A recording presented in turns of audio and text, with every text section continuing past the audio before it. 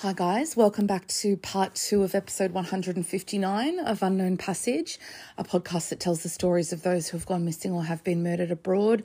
Hope you're all doing well and you're ready for part 2, the cat and mouse game to nab Herbert Cukurs down in South America. Now, if you haven't listened to part 1, you have to. That sets the scene for why we're hunting Herbert Cukurs in the first place. But first off, I just want to give you just a quick case update regarding a case we did a fair few months ago. The case of Bryn Hargreaves. He was a Welsh rugby player who went missing in West Virginia 14 months ago. That case was requested by Rachel at the time.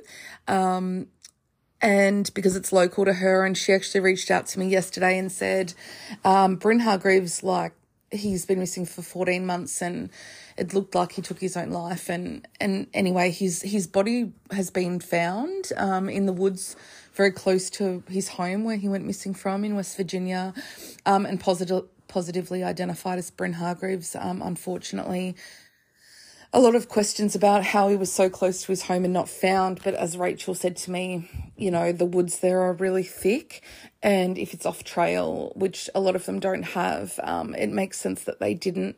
I am presuming that this is another case of, male suicide, unfortunately, but autopsy results are pending. But it just made me so sad to read that. Such great movement with the Toy Accordingly case. And then, as one of my patrons said, I didn't know what I expected with Bryn's case, but it still makes you so sad, which is so true. So my heart goes out to Bryn's family. And I think that's a really important episode I did, because I talked about kind of male mental health and some important statistics. So where we left off, we talked about Herbert Cukurs in Latvia, his early life as kind of a celebrity aviator, the Latvian Lindbergh. We talked about kind of eyewitness accounts of him being one of the worst Nazi collaborators during the Second World War that Latvia saw. And then we kind of left off with introducing a character called Mio, that's his kind of nickname, who's crucial to the second part. He was a Mossad agent who was tasked with finding Herbert Cukurs 20 years after the end of the war, who was by this point living in Brazil, and finishing him off, essentially. So much of this part comes from a couple of amazing articles. One from the Times of Israel, titled "How the Mossad Hunted the Butcher of Riga, who murdered up to 30,000 Jews," and the equally incredible "Hunting the Hangman," which is an incredible article from the Jerusalem Post from just a few years ago. And I know I was thinking, you always think, these numbers seem so just, you can't put it into context what 30,000 looks like or 1 million people look like. But you can look up what a crowd of 30,000 people looks like, and it's like an entire arena, And when you look at that, it starts to put into context what is like an abstract number. If he's responsible or played a role in the deaths of that many people, and you look at an actual picture of an arena full of 30,000 people, it starts to crystallize in your mind just how many lives he destroyed, not only ending those lives, but the web that it creates of everybody related to them, how many lives it affects. It works out to be, in the millions. And so that's why it's so important to catch these people. Now, I'm going to start out by talking about why what happened to Herbert Cukurs happened under the Mossad, and I think it might help you understand a little bit more their position.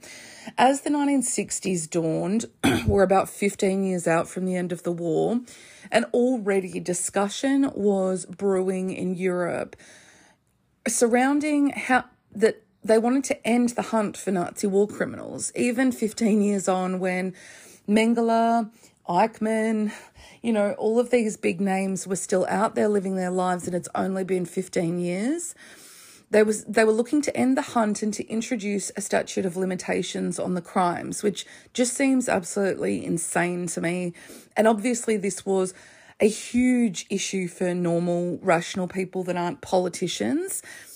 It was even a proposal that had been submitted in the West German courts to make this law, and protests erupted across the globe. People were pissed. There were huge protests in New York and London, people walking in the streets. Even the Pope protested this proposal, which I found really rich considering the Vatican actually gave a lot of Nazis, including Mengele, their new documents to then move to South America using the rat lines. They were one of the main rat lines out of Europe for Nazis. So I found that really interesting. So this proposal, ultimately, spoiler alert, would be defeated in 1965 because of public outrage.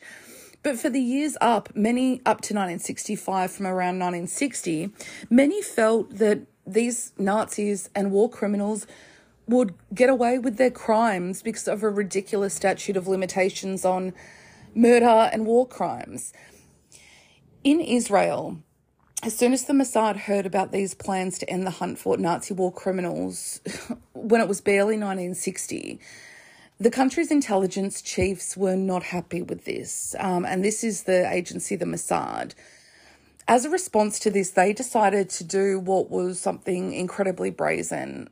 They would essentially openly hunt down a known Nazi collaborator and fugitive, execute him, and send a message to the world that even if the courts aren't going to do anything about this and they're going to put a statute of limitations on what is a terrible thing and just tell the world to get over it, that we're not going to do that we're never going to forget.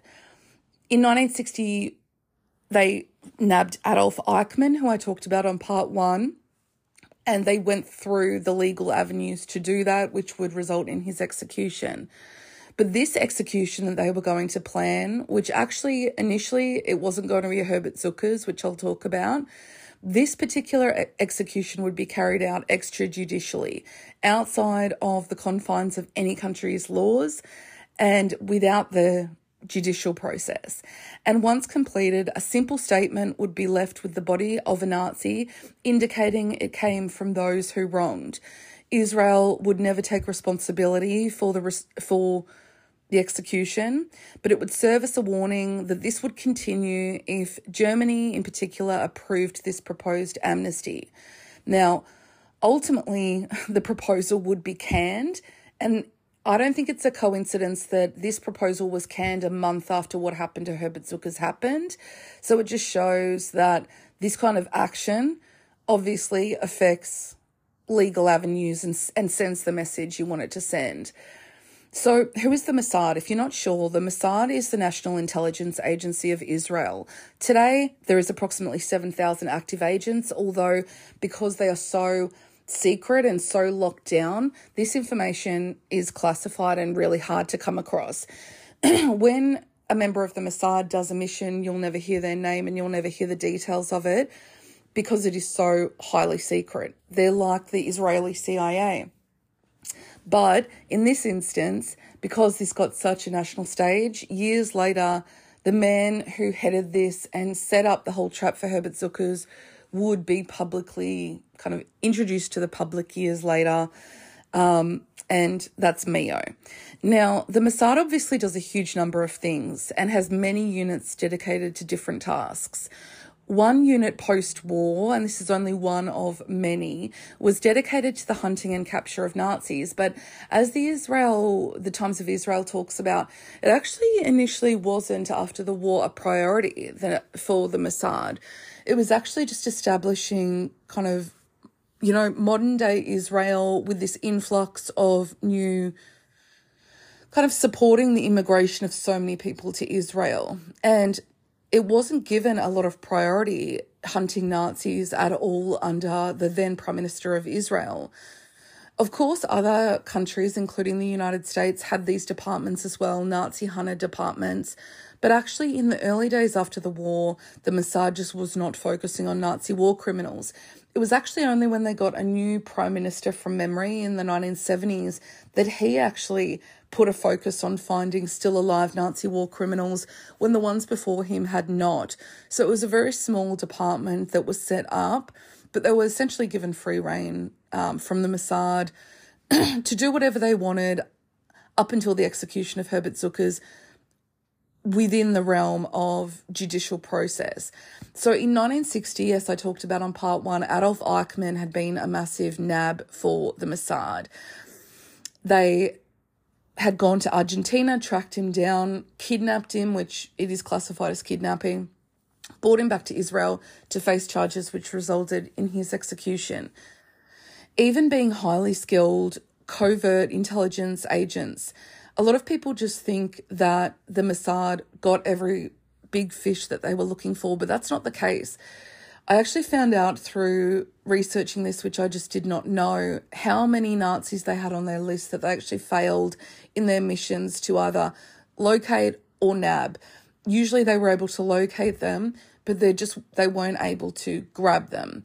These Nazis were living super paranoid lives, and a lot of them would get a whiff of the fact that someone was onto them, and they would flee, or it would just become really difficult to get them, especially the big ones. And this includes a number of big fish.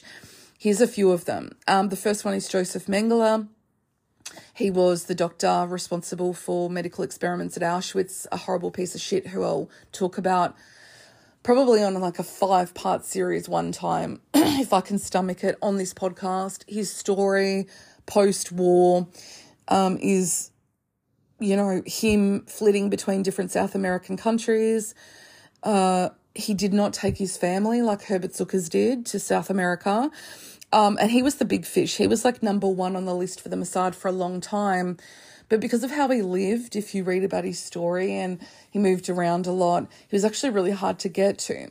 They also had Martin Bormann, who was Hitler's deputy, on the list, Heinrich Müller, who was the chief of the Gestapo, Alois Brunner, who was Adolf Eichmann's assistant, Horst Schumann, who was a fellow doctor to Mengele, who did horrible medical experiments at Auschwitz, Walter Rauff, an SS engineer who developed gas vans, Klaus Barbie, who has an episode of Nazi Hunters. He was called the Butcher of Lyon.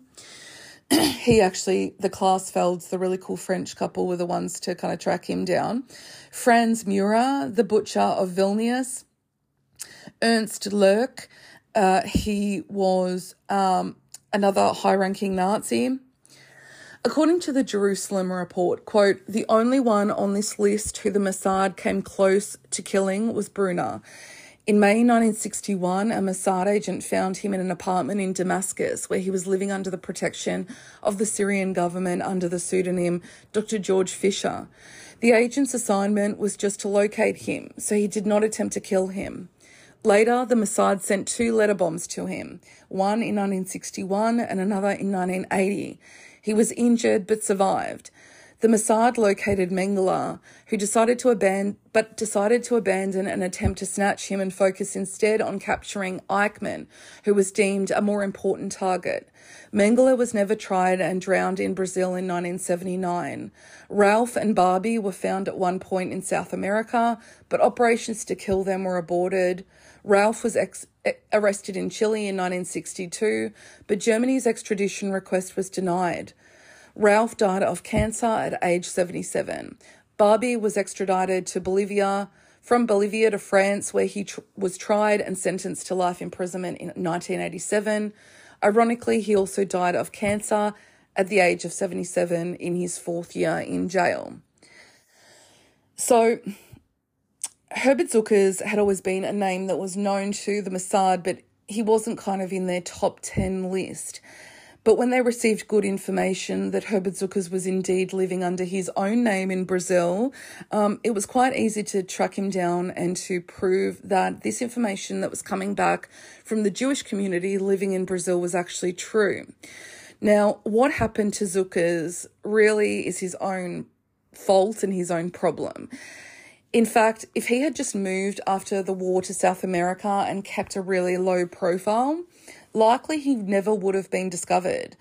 But Cukurs had indeed fled Latvia post-war, using the Nazi rat lines and ultimately arriving initially in Rio de Janeiro, Brazil, where a lot of Nazis would move, but also a lot of Germans would end up moving to, and they had a huge German population. Now, he spoke German, but apparently you can hear it in his accent, which they talk about later, that he had a very Latvian lilt to his German. His wife and children would soon join him, and it was just like, starting over after all of these things that I talked about in part 1. The Times of Israel talks about how what happened next really put a target on Herbert Cukurs' back. Quote, "Then almost immediately he began seeking out members of the country's Jewish community. Cukurs portrayed himself as both a political exile who had been targeted by the communists and a man who had rescued Jews during the Shoah. While Cukurs assiduously wooed Rio's Jews, however, his past started to catch up with him. Back in Europe, fledgling Jewish communities devoted to tracking down escaped war criminals compiled a dossier on the prominent pre-war aviator who had become a mass murderer. Within weeks of his arrival, reports of the first possible sightings of Cukurs in Rio found their way back to London. The slow and painstaking process of confirming these reports commenced." Unquote. So he really did not just lay low, but I really just see Herbert Cukurs as someone who was playing both sides of the fence. I walk away thinking he never had a true sense of who he was, because he was, I think, a sociopath who was like a chameleon. And that's kind of what I've walked away thinking. But according to most sources, he's also like a raging narcissist in the strictest sense of the word, because Cukurs didn't just lay low in Brazil on a national stage either. When he moved to Brazil, he gave an interview to their highest-selling magazine, and the title of this interview was "From the Baltics to Brazil." And he talked about his aviator history and what a hero he was and how he rescued Jews and all of this stuff. And in it, they refer to him as, quote, "the epitome of humanity," which is not like these members of the Masada, Simon Wiesenthal was, the Klarsfelds were. This guy is not. But by 1950, the truth had started to leak out about who this guy was.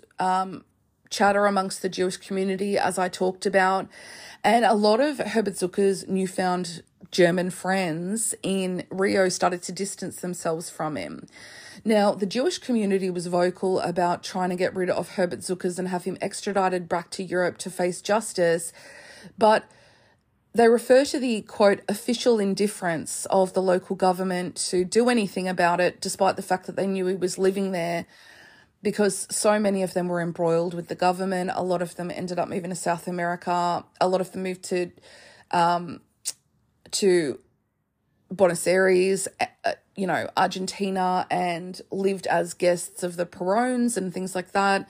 And there's a lot of political stuff embroiled in all of this. So it doesn't surprise me that every effort to have them extradited and brought to justice in the strictest sense of the word faltered. So ultimately there were protests in Brazil regarding this, and this actually, Cukurs had set up his own business that was thriving initially in Rio, and these protests led to his business collapsing, and his family and him were forced to leave the city. And they relocated to Sao Paulo, which I believe is the capital of Brazil from memory. So that brings us to a decade later. We're now into the 60s, and he's now living in Sao Paulo, and things were never as good as when he first arrived in Rio. His life never really picked up after that initial muddying of his name, rightfully so. It seems Cukurs had learnt his lesson by this point. His life was very meagre and quiet, albeit he had multiple properties, and it seemed that he used his money wisely in terms of investing in real estate. But he ran a small business that rented boats to visitors and gave hydroplane taxi rides because Sao Paulo's kind of on the coast. And Cukurs was now in his 60s. And if you're listening on Spotify, the episode photo is Cukurs in his 60s. And I believe, I don't have confirmation of that, but I believe that was actually taken by Mio during one of these, because the way he describes what he's wearing and the leather jacket and that, unless he just wore one jacket all the time, it's such a great photo of him.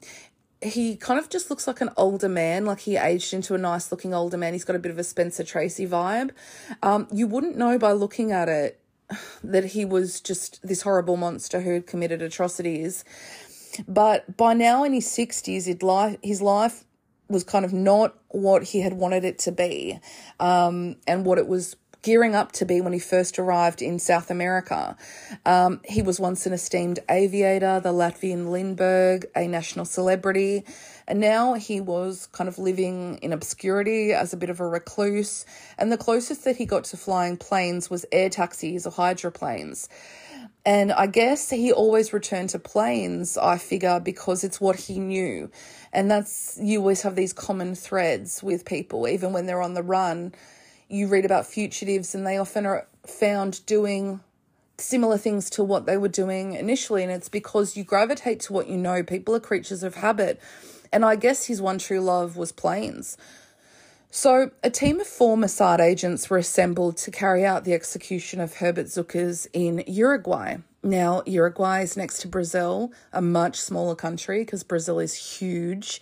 We've never been to Uruguay, but I will be at some point on this podcast, hopefully this year. Uruguay. Why Uruguay when he's living in Brazil? Well, Uruguay was chosen because Herbert Cukurs was living in Brazil, but Uruguay did not have the death penalty, and Brazil did have the death penalty at this stage in the 1960s. And the Mossad were well aware that they could be caught killing him and they would be put on trial, and there would be a lesser penalty in neighbouring Uruguay than Brazil. That's really all it comes down to. But it adds another factor, a confusing factor. Not only do you have to find this guy, befriend him, gain his trust, which was going to be incredibly hard because he's a very kind of skeptical older man and always had been. But you have to then lure him to another country. And how are you going to do that? They were putting all of their faith in Mio in what would be a 2-part visit to South America. The first trip would be gaining his trust, building a backstory. The second trip would be his execution. Mio, whose real name, and I talked about him on part 1, was Yakov Medad. He was tasked with carrying out the operation. And I talked about him on part 1, how his parents were killed in concentration camps, how before the war he had been sent to Israel. He had then come back as a member of the British Army, fought the Nazis. He was German. After that, he went back to Israel and he joined the Mossad and found himself on the Nazi hunters team. And so every case he took on was personal to Mio.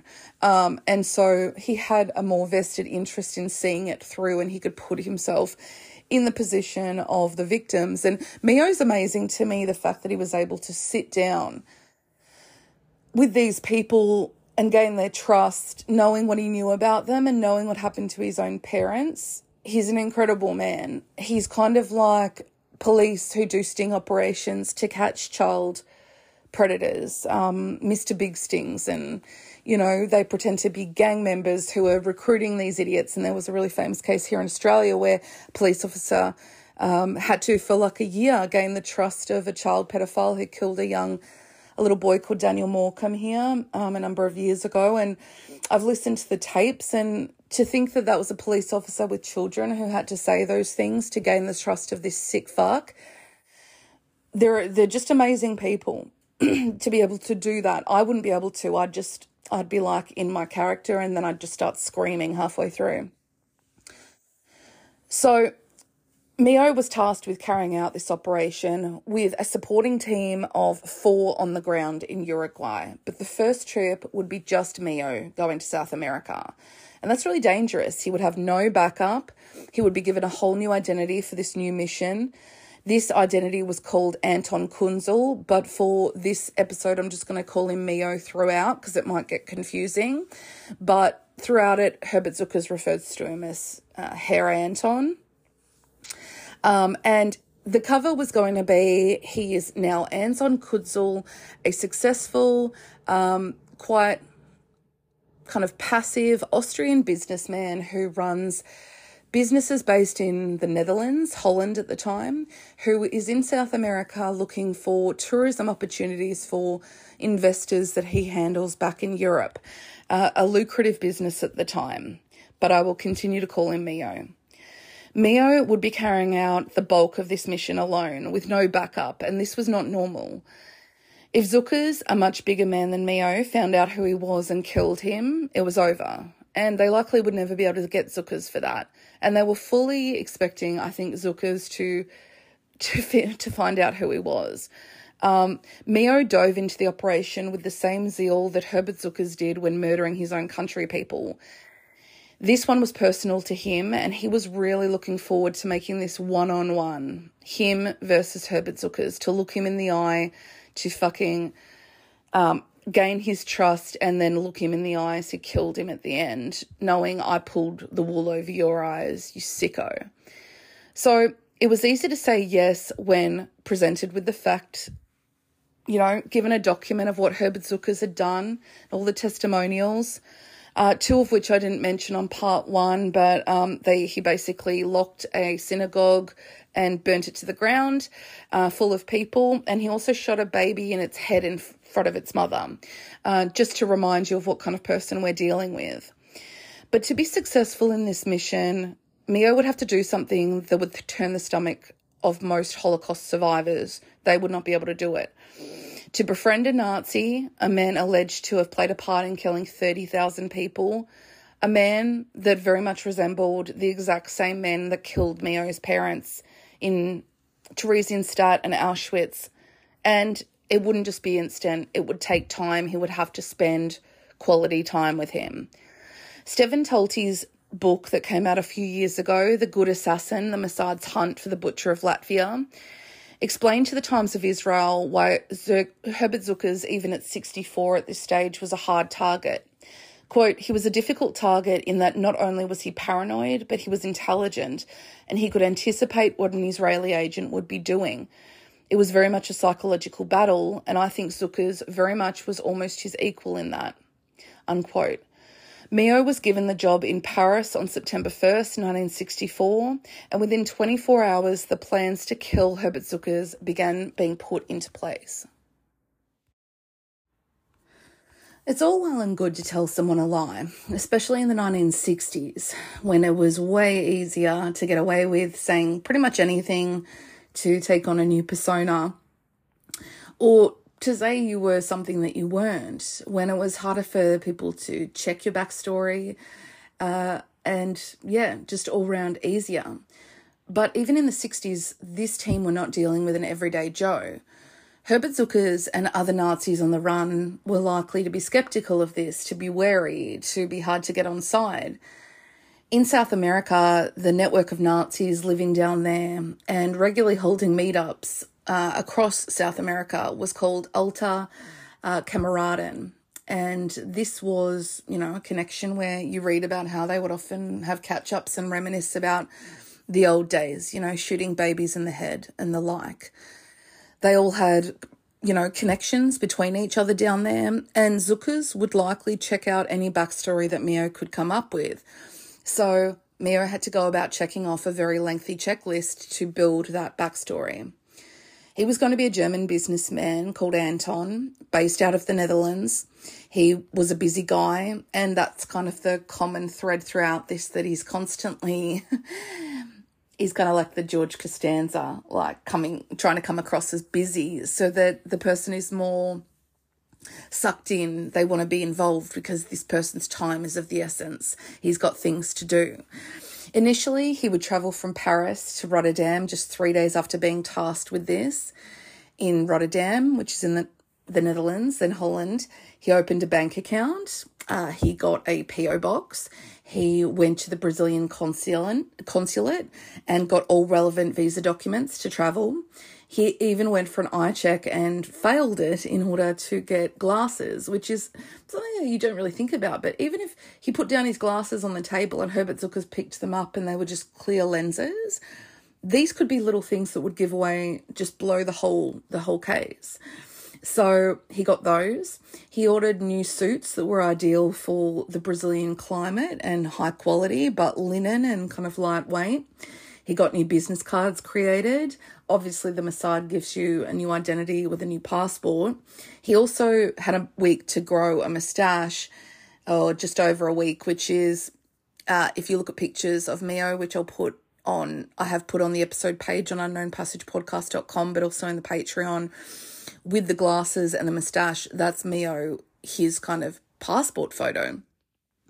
He purchased nice luggage, and then for everything that he was opening and stuff, he used a home address that the Mossad had set up, which was a home address in Vienna, because he's an Austrian businessman who regularly operates out of the Netherlands. He was flying to Rio from Paris in a week, so time was of the essence. Mio then travelled back to Paris. He met up with the other 4 members of the Mossad team that had arrived by this point and started putting the plan into place. Hotels were booked for his stay in Rio and Sao Paulo. He then flew to Zurich in Switzerland. He opened a Swiss bank account. He then went back to the Netherlands, and with this backstory in place and all of his relevant documentation, he received his visa under said new name, Anton. Then he went back to Paris, and the next day he flew out for the first trip of this multi-trip plan. They never intended on killing Cukurs the first time around. Trip 1, which was a long way to fly back in the 60s, especially when you generally had a lot of stopovers on the way, back in even planes in the 60s. It's a long way and it's a lot to put into your trip. I don't know about Mio's private life. You don't get that information about him. But spies are generally people who he probably had a family, but they generally don't have a lot of really kind of close, friendships. It's easier to get young single people on board, but Mio's in his 40s at this point. And it also wasn't enough just to fly directly to Sao Paulo to target Herbert Cukurs and to begin the plan. Part of building the backstory included travelling to other cities first, which was Rio, because that's where you fly first from Paris. He built a presence there by going around giving out his business card and pretending like he was inquiring about different business opportunities there for his investors, which is, part of building the story. He then flew into Sao Paulo. He spent 3 days there kind of building a presence, going around doing much the same thing, all important. If you happen to say to Herbert Cukurs later, oh, I was inquiring about this or that, he might, contact that business and ask, was this Austrian businessman ever there? And in this instance, he checked all the boxes, so the answer would always be yes. Mio then headed to the closest to his target he had come so far in his life, a restaurant on the marina where Herbert Cukurs now ran a flailing pedal boat and hydroplane business. He ordered lunch and he simply watched the marina from a distance, surveying the scene, but no sign of Cukurs on this particular day. 2 days later, he headed back to the marina and he went straight to the front desk and he spoke to a young blonde woman who appeared to work at the business. She spoke German, and so they spoke German together, and Mio deliberately confused the woman with all kinds of questions that he knew she couldn't answer about the business and the different flights and custom packages and the like, to the point where she kind of gave up and she said, I can't help you, but that man over there can help you. And there he was, Herbert Cukurs. The Jerusalem Post, quote, close up, Herbert Cukurs looked older than in his pictures, and he wore glasses now. There was almost a sheen of innocence on his face as it focused on the prospect of a new day's business. The eyes, however, had seen too much to be masked, even after 20 years. Cukurs' German was second-hand, and it carried a heavy Baltic accent. Anton noticed that one of the frames of Cukurs' eyeglasses was reinforced by tape. Like the boat, Cukurs had plainly seen better days. He responded with alacrity when Anton asked for a flight over the city. Despite his 64 years, Cukurs was still powerfully built. Sitting behind the pilot's seat as they flew over Sao Paulo, Anton sensed that he would not be an easy man to kill, unquote. So their flight, sightseeing and the like went off without a hitch, and they made chit-chat, and it seemed Herbert took an instant liking to his new customer. He afterwards invited Mio aboard his boat for a post-flight drink, and during casual conversation that's almost laissez-faire on Mio's side, he was kind of like, yeah, I'm here and I'm busy and then I'm going there and I'm looking into business here for these investors, and just casual chit-chat. But he couldn't just go in for the kill. He had to appear like he had things happening, that he so just happened to be on this busy trip having a drink with a fellow European. No talk of the war or Nazism or anything like that.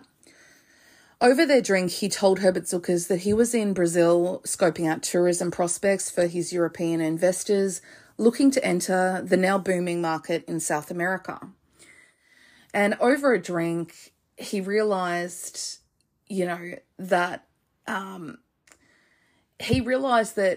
Cukurs actually might be thinking that Mio himself was a member of this Alta Kameraden, which is the network of Nazis in South America. So Mio was then asked by Herbert Cukurs, did you serve in the war? Where'd you serve? And Mio pulled down his shirt to show a scar on his chest, and he told Herbert Cukurs that he had served on the Russian front. Little did Herbert Cukurs know that this scar was just from an operation that Mio had had at some point in his life that just happened to look like a bullet wound or something. And Herbert Cukurs asked his rank. He was really sussing out Mio, and Mio said lieutenant, which was a deliberate downplay of his actual skills to kind of pit Herbert Cukurs as the superior, I suppose, and to establish this dominance hierarchy without Herbert Cukurs even realising. The Jerusalem Post. To Anton's astonishment, Cukurs began talking about the accusations against him as a war criminal. A pack of lies, said Cukurs. The Jews were out to get him, unquote. So he just starts talking openly about it and all of the things that they said he did. Now, this is what you come across. I talked about this on part 1 with the deniers. They say that, I went through all their arguments kind of on part 1. And a lot of them say, or Cukurs, one of his things was, the Russians want me, and, those hunting Nazis want me as well. They kind of just put me in the spot. They just want me kind of thing. It's really complex, but it also ties into when I talked about how he got to Rio and he tried to establish himself in different communities. I think he's just a chameleon, where he muddies the waters and confuses the situation by deliberately seeking out friendships with people to say, no, but it's like the equivalent, but I have a black friend, or, I have a Jewish friend. When Mio made it clear, look, I must head off, I am a busy businessman, it seemed that he had snared Cukurs' interest, because Cukurs was down on his luck, and he thought this would kind of earn him some money, whatever Mio was doing down in South America. And he asked Mio to come to his home to discuss business further. Mio said, no, I have to leave for business meetings. And he said, I'll be back in Sao Paulo in a week and I'll make contact with you then. And so he left, swapping details. And all the while, every night he would return and he would transcribe what had happened that day to the team in Paris, every step he took. A week later, Mio was indeed back in Sao Paulo. I doubt he went very far in that time. And he went to Cukurs' home, and it was surrounded by barbed wire fencing and guard dogs, much like a lot of them were living, including Joseph Mengele. He ate dinner with Herbert Cukurs' family, something he would have to do twice in the time that he was friendly with him. And after dinner, Herbert Cukurs showed him all the medals he'd received as a Latvian airman and as an SS officer. And he also kind of surveilled his surroundings as a spy. You have to be kind of aware of what's going on around you. And he saw that there was a pretty big arms chest with pistols in it. So Herbert Cukurs was always armed, he found out quite quickly. By this stage, Herbert Cukurs' mind was brimming with ideas to make his stake in Mio's quote-unquote business. He told Mio how he owned 2 ranches just outside of Sao Paulo that could be used for this tourism venture. And the following day, Herbert Cukurs and Mio headed out to one in the jungle on the outskirts of Sao Paulo, where there were snakes slithering through the long grass, and Herbert Cukurs had told Mio wear boots to avoid snake bites and carry a knife as well, because of snakes and the like. Cukurs was armed with his pistol, and Mio had his boots on and he had a knife. And it occurred to Mio that this was the ideal place for Cukurs to lead him to if he suspected him of being a spy. And if he killed Mio, no one would ever really know what happened to him, except maybe the Mossad, who knew where he was, but they couldn't really openly come out and explain, could they? They were in a bit of a sticky spot. But instead it seemed that Cukurs was sizing up Mio, and he stopped on the trail and he suggested the two do some target practice. The Jerusalem Post, quote, he handed his rifle to Anton, who put all of the bullets into a tree trunk within a 1-inch radius. Cukurs' spread was 3 inches, and he graciously conceded that this guest was the better marksman, unquote. It's a fine line Mio has to walk. Like, you don't want to appear like you're better than him, but you can't really not be good at it either because he's so highly trained. If he's not good at it at all and just misses the tree trunk completely, it throws apart his whole story. So he's walking a very fine line. Equally, though, as much as Cukurs could dispose of Mio here with no one knowing, this could have been the ideal place to dispose of Herbert Cukurs, but that was not the plan. And they were going by the plan that they had to ultimately get him to nearby Uruguay. Not only could they not do it here, it wouldn't get the world's attention. Likely they wouldn't find him for a while, and by that point Mio would be out of the country. But it just wouldn't send the message about Cukurs that they were trying to send to the rest of the world. But the jungle trip went off without a hitch, and during this time, Herbert Cukurs, as the Jerusalem Post talks about, he started calling Mio, whose name was Anton, in his new identity, Herr Anton, which is kind of informal and friendly, but deferential, as they put it. And Anton, trying to almost be patronising but appear like he was friendly, he did not call him Herr Cukurs, he called him Herbert, which probably would have been a gripe, but Cukurs didn't mention it, but I'm sure it probably pissed him off. So ultimately they walked away from it, kind of reaching a new level in their friendship. Cukurs then suggested that before Anton go home, they visit a beachside area that was quite ripe for tourism at the time, called Porto Alegre. This is a seaside city in the south of Brazil. Today it's about a 2-hour flight from Sao Paulo. And Mio said sure. He had a couple of days left to spare, and he was really interested in reporting back to his investors in Europe. So he booked the flights and the hotel for them, and they actually headed down separately. The Jerusalem Post talks about how he made sure that Cukurs arrived first so that Cukurs didn't feel like he was walking into a trap. At the hotel, quote, when Anton knocked on Cukurs' door, the Latvian opened it with a pistol in one hand. If you had a long nose, said Cukurs with a smile, you might have been in danger, unquote. Now, as much as this is a reference to Jews, obviously, I think he's messing with him at this point. He's trying to test to see if he gets a reaction out of him. And they regularly talk about how Cukurs would do these sudden, strange things where Mio, I think, would walk away at the end of that day thinking, we're back to square one, this guy's on to me. It's a cat and mouse game.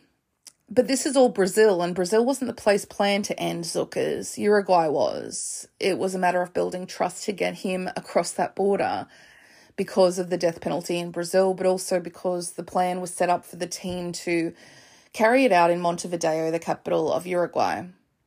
Mio had built so much rapport that when he said he was now heading across to Uruguay for business and I must go, and he said, then I have to fly back to Europe and I'm a busy man, he casually said to Cukurs, do you want to come along to check out these business interests with me? We're mates, right? And he was shocked. Cukurs readily agreed. He was getting him to Uruguay. Mio flew ahead to Montevideo, the capital of Uruguay, and the trap was set, with Cukurs arriving the following day. The Jerusalem Post, quote, at dinner that evening in a charming Montevideo restaurant, Cukurs suddenly addressed the waiter in Yiddish. Redst a bissel Yiddish? Do you speak a bit of Yiddish? Cukurs had picked up Yiddish from the Jews of his Latvian hometown, Labau. The waiter did not look at all Jewish, and Anton, who remained deadpan, assumed that Cukurs was watching his reaction. But Cukurs' question may have reflected a broader paranoia, unquote.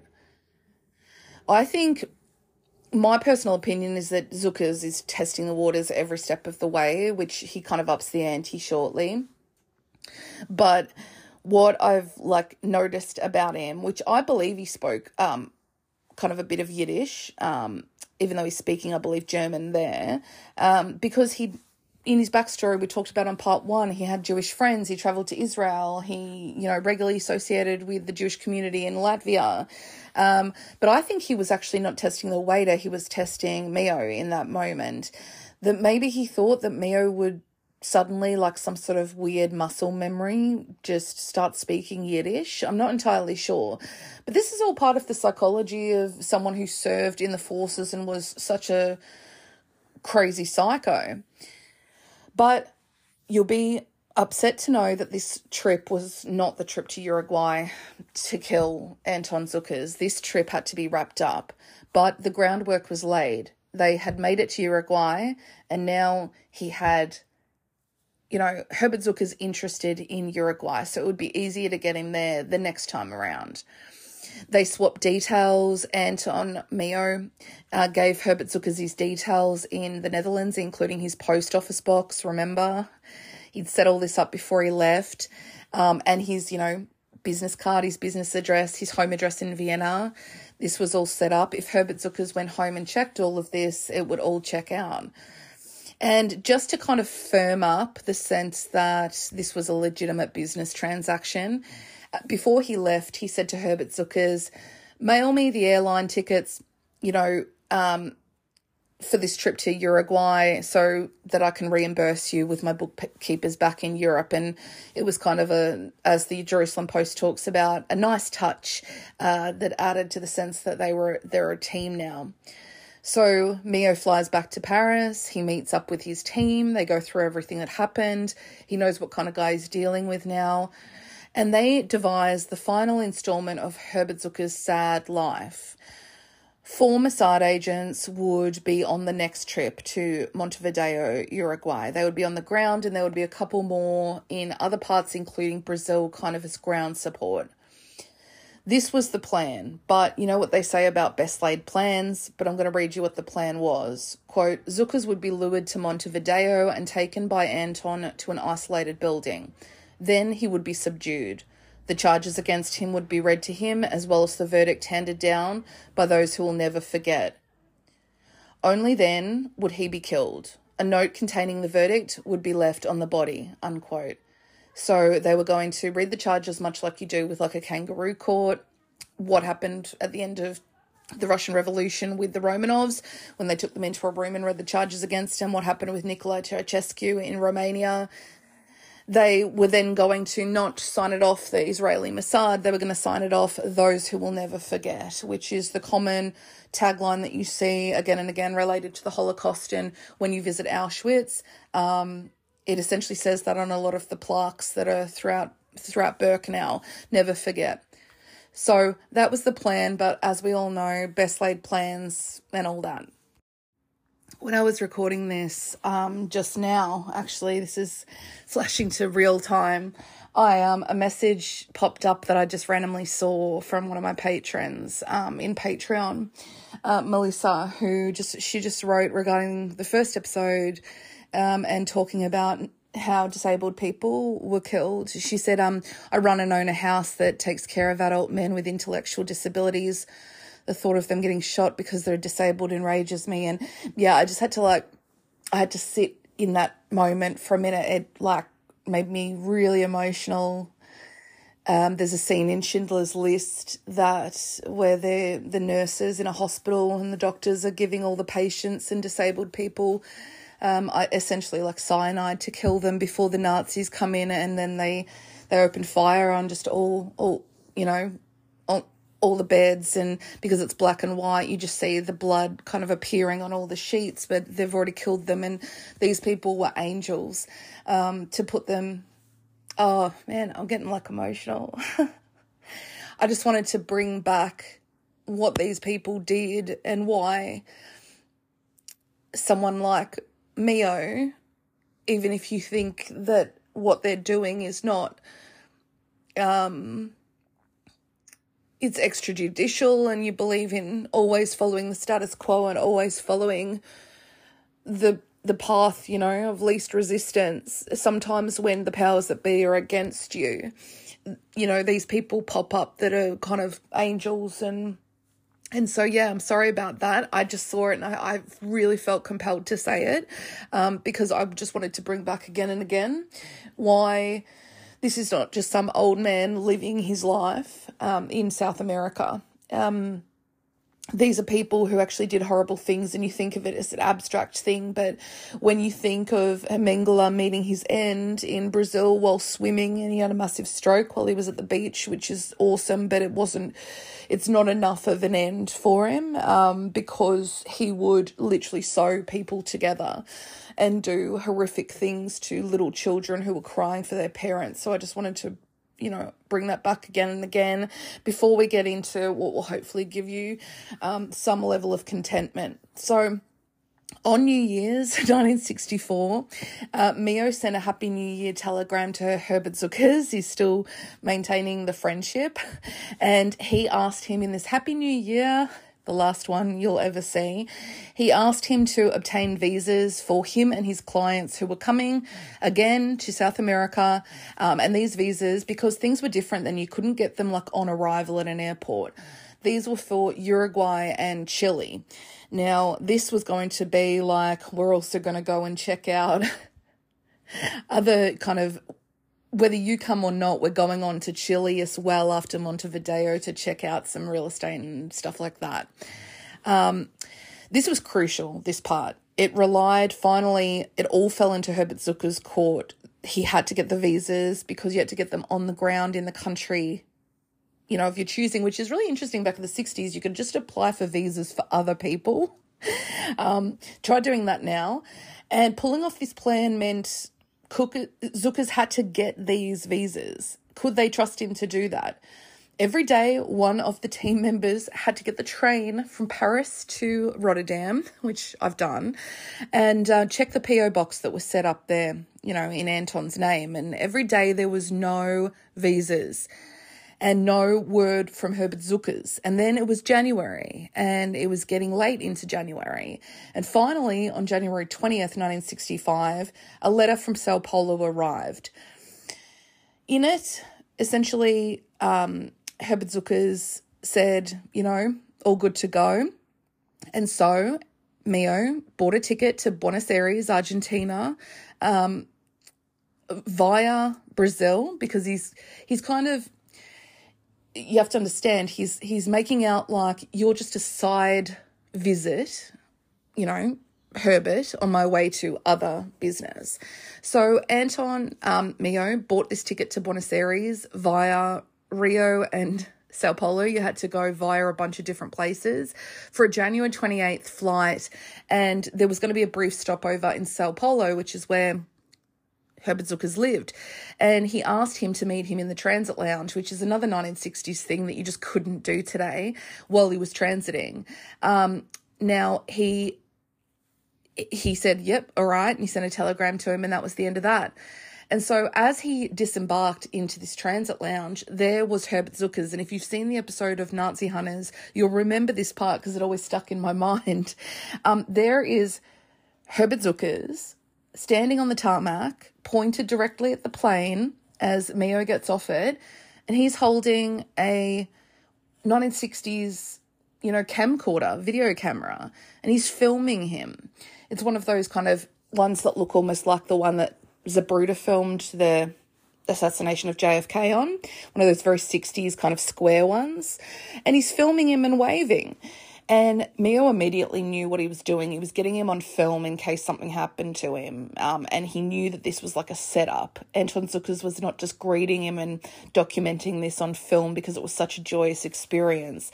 So, and like Mio tries to kind of wave, but he also tries to cover his face as well. And he was balding at that time, so he's trying to cover up like where it shows that he's really bald kind of at the front. According to the Jerusalem Post, quote, in the 3 months since they had last seen each other, Cukurs' survival instincts had recovered. Anton understood that the filming was no friendly gesture, but a warning. And then as they sat in the transit lounge, Herbert Cukurs said something that pissed off Mio so much that he actually lashed out and really berated him. Herbert Cukurs had never got the visas, and he just said, no, I haven't done it yet. I'll get around to it. He was testing Mio, and Mio was pissed, and he made it really clear. He essentially berated Cukurs to the point where Cukurs actually ended up apologising, which is awesome. He said, if you can't come through with something basic for these really rich clients of mine who are asking you for something really basic for you to do, I do not want you on board in my business venture. And this was enough to kind of have Herbert Cukurs with his tail between his legs actually go, oh, I'm really sorry, I'll get onto it immediately. During this stopover, he also asked, after they visited Montevideo, where they would be staying in Santiago in Chile, not knowing that he would never make it there. And Mio really saw this as he's taking down all this information, and with the tape and all that, he's going to be passing it off to maybe his wife and saying, this is where, if something happens to me, this is everything that led up to it. So Herbert Cukurs ultimately got the visas. You could pretty much get them on the day at the time. But he was armed and suspicious, and we know this because before leaving his home to fly to Montevideo, Uruguay, he handed the film that he had filmed of Mio coming off the plane to his wife. And he said, quote, if anything happens to me, he's the one who did it, unquote. So we know that that's what he was doing. So this is when they finally have their visas, the clients of Mio arrive into South America with their new visas that Anton Cukurs has got for them. He's actually just got visas for a bunch of different Mossad agents without realising it. It must have pissed him off because they're all Jewish. Imagine, in his last moments, I love the fact that he knew, what was happening. It all came to fruition in his mind, it all flashed before his eyes. I actually orchestrated this. So a bunch of them flew to Buenos Aires, Argentina. This was where they were going to go after Uruguay. Mio and the ones who acted out the execution of Herbert Cukurs, they were never going to go back to Brazil because they could, there's a death penalty there. They were going to go from Uruguay to Buenos Aires and then fly back to Europe. So they were looking for a safe house there. Meanwhile, one team member flew to Montevideo, met up with Mio, and the final plans were being put into place. They were looking for a house in Montevideo that could pass off as some sort of office building or investment property where they could lure Herbert Cukurs to and murder him there. Now, they did ultimately find one. It's kind of in a really trendy part of town in Montevideo on the seafront. They refer to it as a villa. It wasn't exactly what they were looking for because there was a construction crew 30 metres away working throughout the day, and they were going to kill a man and potentially, shots would be fired. So they were worried about that, but it's all they could come up with. I actually found a CIA declassified document during researching this that talks about Herbert Cukurs and the people who took responsibility for his death. And they actually talk about how the villa had been rented by a bunch of Austrians before this happened. I'm going to read this to you. This was from a release from the CIA in 1965. And I'm flashing forward a bit in time, but I have to just to explain that this is never mentioned anywhere else, and I find it quite interesting. Warrants were issued for the arrest of the diplomat, Mio, whose name was not disclosed, 2 Austrians known to have been living in the beach house prior to Cukurs' murder, and 2 Frenchmen. All 5 suspects have since left Montevideo, unquote. Now, that's never mentioned anywhere else. I believe this was a connection that they had, and I believe that whoever that Austrian businessman was, and they never figured it out, this was all kind of a Mossad kind of front, and they just didn't know it at the time. So they had to work around the construction crew and the location where it was in this kind of trendy beachside community. They somehow had to get him there. But actually, I think it worked to their favour because it established that this was an established trendy area where he could have kind of a stake in the game. And then the day in question came, February 23rd, 1965. 9:30 in the morning, Anton is already in Uruguay, Mio. He's at the Montevideo airport, and the plane lands, the last plane that Herbert Cukurs will ever set foot on, and he loved flying so much. This was an Air France flight from Sao Paulo to Montevideo. Cukurs gets off the plane, he looks around, he sees Mio, they wave, they have a warm, hello, how you going? You ready to go into business together? They go into town, and Mio checks Herbert Cukurs into his hotel in Montevideo. To firm up the fact that they were heading on to Chile for further business opportunities after a couple of days in Montevideo, they went to a Lufthansa office, Lufthansa being the airline, and they confirm reservations for flights to Chile that would obviously never be taken. And then they drive to a real estate agent's office where they ask this real estate agent to drive them around looking for properties for these investors. And he specifically looked at overpriced properties to build up the fact that he had investors with money. So they looked around, and he was like, okay. They look around with the real estate agent, and yep, we'll contact you if we're interested. They get back into, I believe he was driving a Beetle, Mio. It was a rental car. And Mio says to Herbert Cukurs, all right, just before we wrap up today, I just need to go to a property that I've rented as an office that I'm kind of operating out of. I need to check a couple of things regarding paperwork, and I'll be real quick. So it's all set up, and this is the moment. Thankfully, the street was quiet. The construction workers had seemingly knocked off for a break, but at some point they would actually come back, but they were further enough away that they wouldn't hear what went down.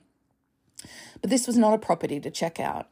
It was the last place that Herbert Cukurs would ever set foot in as a living and breathing human, where he would look in the eyes of people who had lost their entire families because of people like him.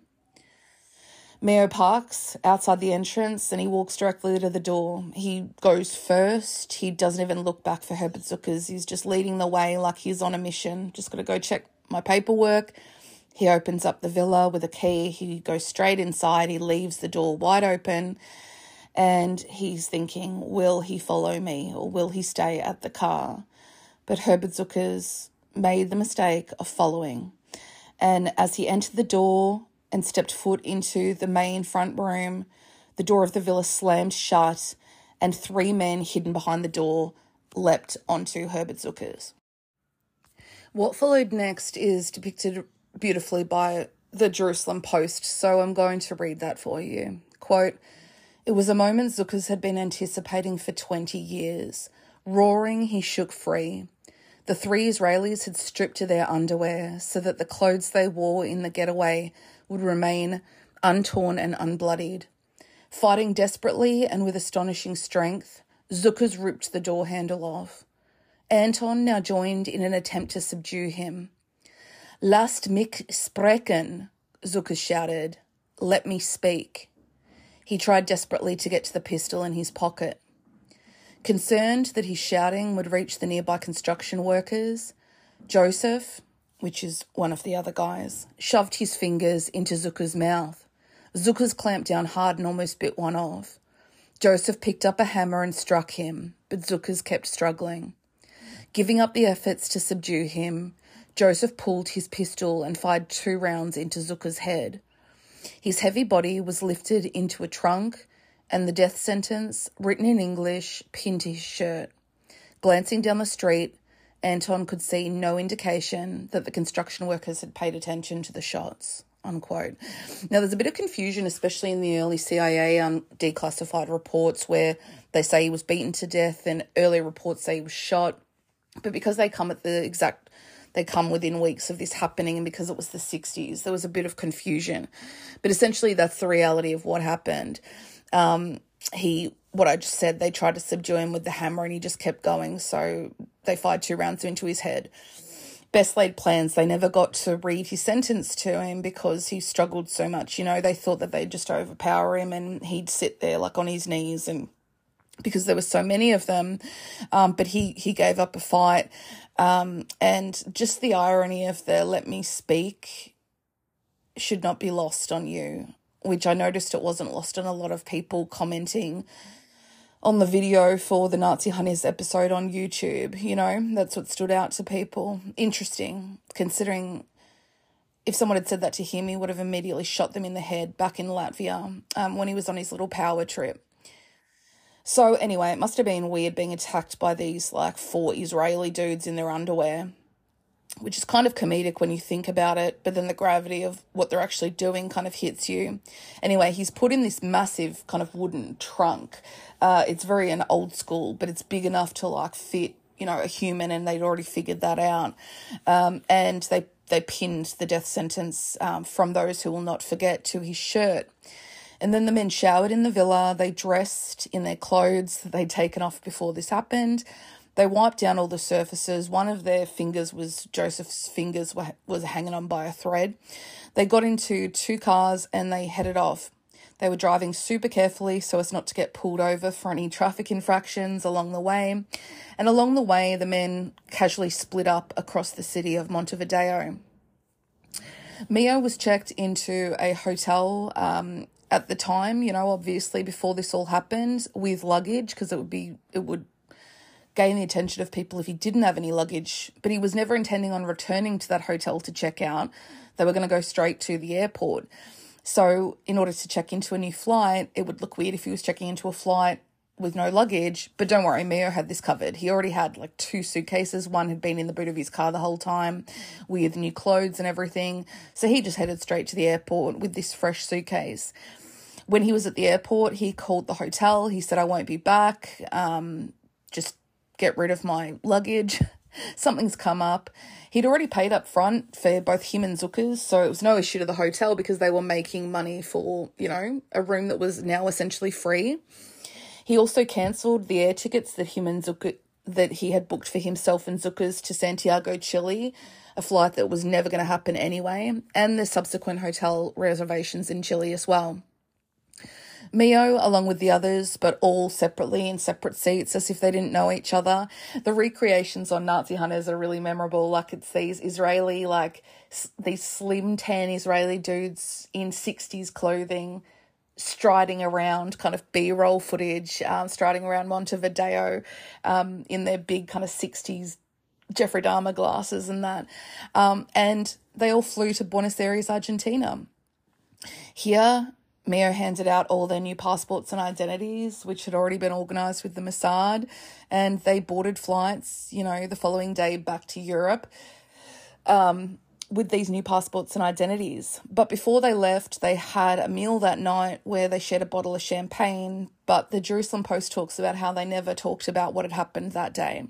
The only one missing from the dinner was the guy who almost had his finger bitten off by Herbert Cukurs, and he'd gone to a doctor to have it stitched back on. They didn't talk about it. As the Jerusalem Posts put it, they were not killers, any of them, but none had any compunction about the vengeance they had taken, unquote. And then the following day, they flew back to Europe, and it was almost done. Almost.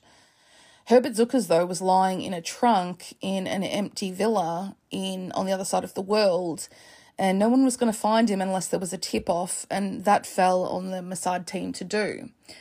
So, essentially, they needed to contact the world news. So they called the 2 agencies that kind of had stringers in different countries, but they called the Associated Press and Reuters their German offices. And they said what had happened anonymously. They told them where Herbert Cukurs' body could be found. And when they called them, they read out the verdict and why they had done it, and they signed it off with those who will never forget. Now, these news agencies did inform the police in Montevideo in Uruguay, and then the group waited and there was no press at all about this. And so they called the AP and Reuters again a few days later and repeated what they'd said the first time. And the AP and Reuters both said that the police in Montevideo couldn't find the villa. They couldn't find the address that had been provided. It's kind of comical because it's kind of like when, you know, I think it was the Beltway sniper, like one of them calls in.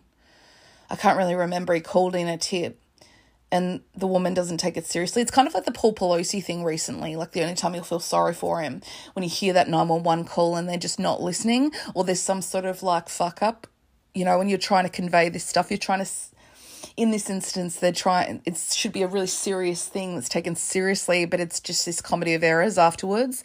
So anyway, they repeated the location. They said, this is not a hoax. He has been murdered and this is where you'll find him. And the following day, March 7th, 1965, finally, the Montevideo police found the villa and found the decomposing body of Herbert Cukurs, the hangman of Riga, who had been dead for a couple of weeks by this point.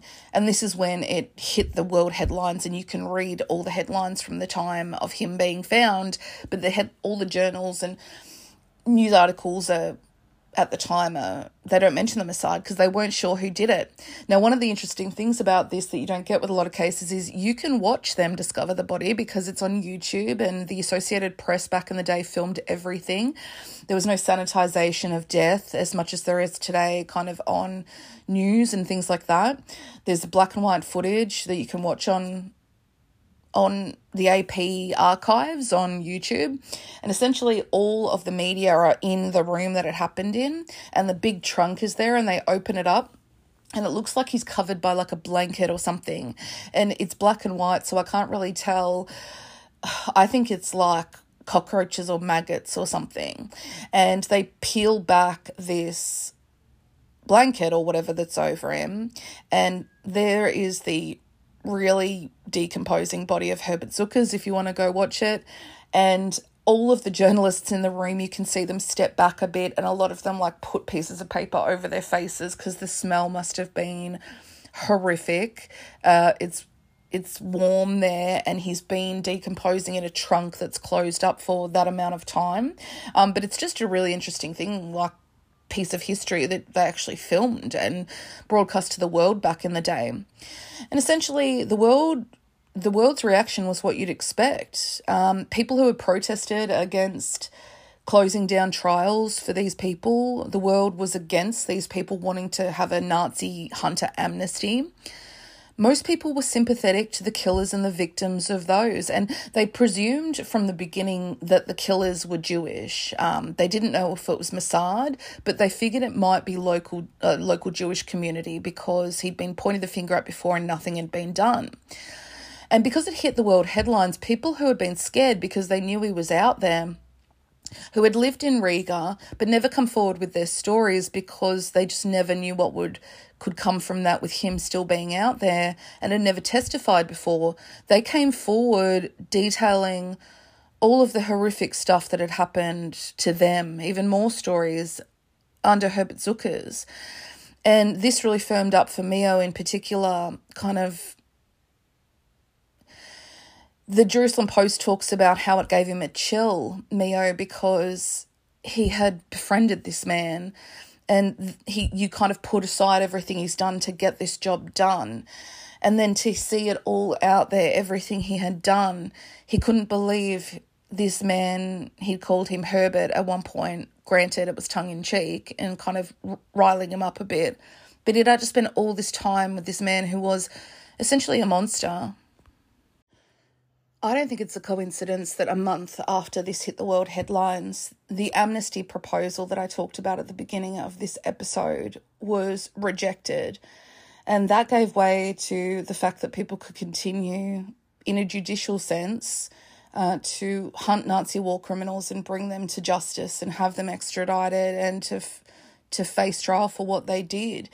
Stefan Tulte, who wrote a recent book, and I've talked about him extensively throughout these two parts, he believes that it helped kind of reject this amnesty because of how close it was to when it happened. He said, quote, "This was to the Times of Israel. I want to believe it's played a psychological part in giving the Holocaust a face, but really I can't substantiate this with sources. But it certainly played a part of a movement reevaluating what happened during the Shoah in Germany, and I think it was important for that reason," unquote. Unfortunately, the only real fallout, as Stefan Tulte discusses as well, is that the killing of Herbert Cukurs, the only real bad thing about it was that even 40 years after, just not that even long ago, really, just 10, 15 years ago, the Latvian government tried to kind of open an investigation into whether he had ever committed the crimes that he was accused of, because he'd never been convicted of them. And according to Stefan Tolte, this is kind of, they were trying to rehabilitate the former national hero's image, which you can kind of understand, I suppose, from their perspective. There was no real ending to that. There was no real wrap-up, whether he was or he wasn't, but I'm going to go with the fact that he was, just because he had befriended Jews in the past and gone to Israel and done all these things. Just because he was a celebrity, it doesn't mean anything when push comes to shove and his country was at war. It brought out the worst in Herbert Cukurs, and I believe he met the end, unlike, a lot of them where it doesn't feel like they fully were able to comprehend the gravity of what they did, because it all went through the judicial process. And I believe in law and order. I believe in, the court system. We need that. But in this instance, when no one was doing anything and talk was of stopping, looking for these people, I believe in this instance it was the right thing to do. None of these Mossad agents ever got any fanfare. It was only later on, when he was an older man, that Mio was able to come out and talk about it. They immediately, after they returned to Europe, were assigned to new Mossad intelligence, expeditions, and they had other Nazis. Up until now, most of them on Simon Wiesenthal's list are gone. When Simon Wiesenthal died a number of years ago, I believe he only had one left on his list, and if that person was alive today, they'd be like 105. So when you look up, even Wikipedia just has a list of Nazi war criminals, current, present-day ones. But when it says age suspected, it's like 100, 110, most of them. So it's unlikely that they're still, alive. But it is listed there, the ones that were on the list to find and seemingly went missing. But I believe that this story gave a lot of people hope who had lost hope, who were victims of, these people, particularly the Irish commando in Latvia. They didn't have a voice. Victor Arish went on trial, and a bunch of them were let off from the Irish commando, and then you get one of these higher ups living and running a business down in South America, and it's common knowledge, and he's on TV talking himself up down there when he first gets down there, and you'd feel like you were being victimized all over again. Imagine someone was raped, and that person was just on TV being, idolized initially when he first got down to South America, and you'd feel like you were experiencing that trauma all over again.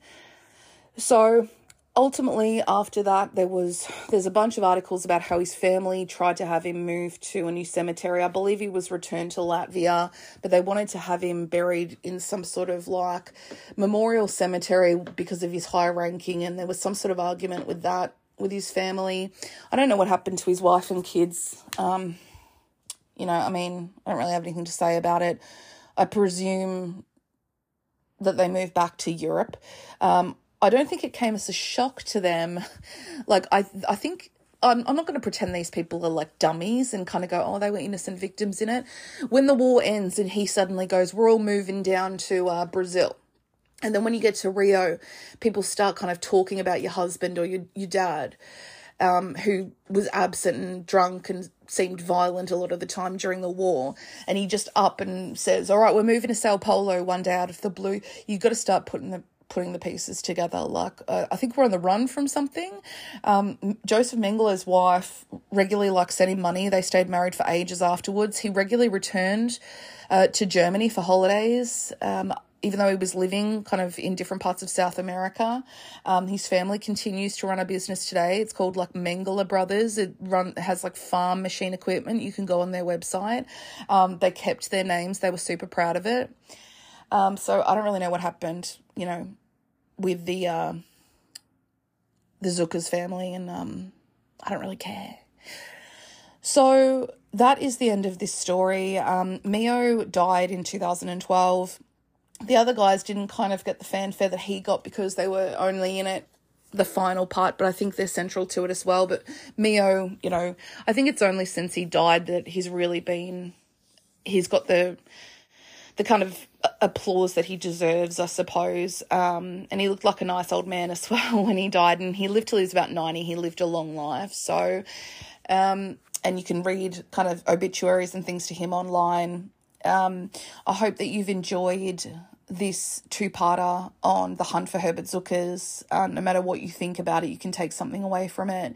I've put up his episode page, but you can watch a lot of stuff on YouTube, as I said, from the AP at the time. The AP is great, even though the AP archives, even though there's no audio on a lot of them.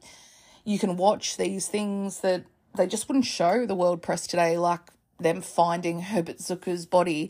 It is in black and white, and so it's not totally gory. I mean, it's clearly like a dead body.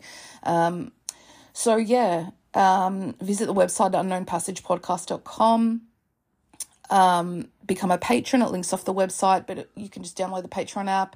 Love our little community there. If you'd like to give to the PayPal, it's unknownpassagepodcast@gmail.com. No world headlines this week because I've been so wrapped up with this. I've got a couple, but I might save them till next time because I don't have enough. It was just mainly Aussies behaving badly in Bali, to the point where Bali's got new laws in place just for Australians, which is awesome and long needed.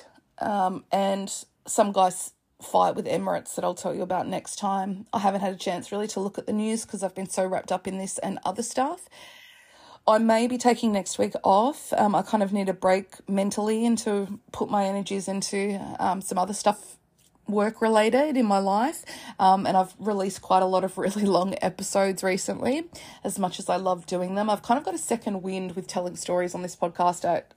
I think taking a month off, like over our summer, like early summer, kind of revitalised me a fair bit.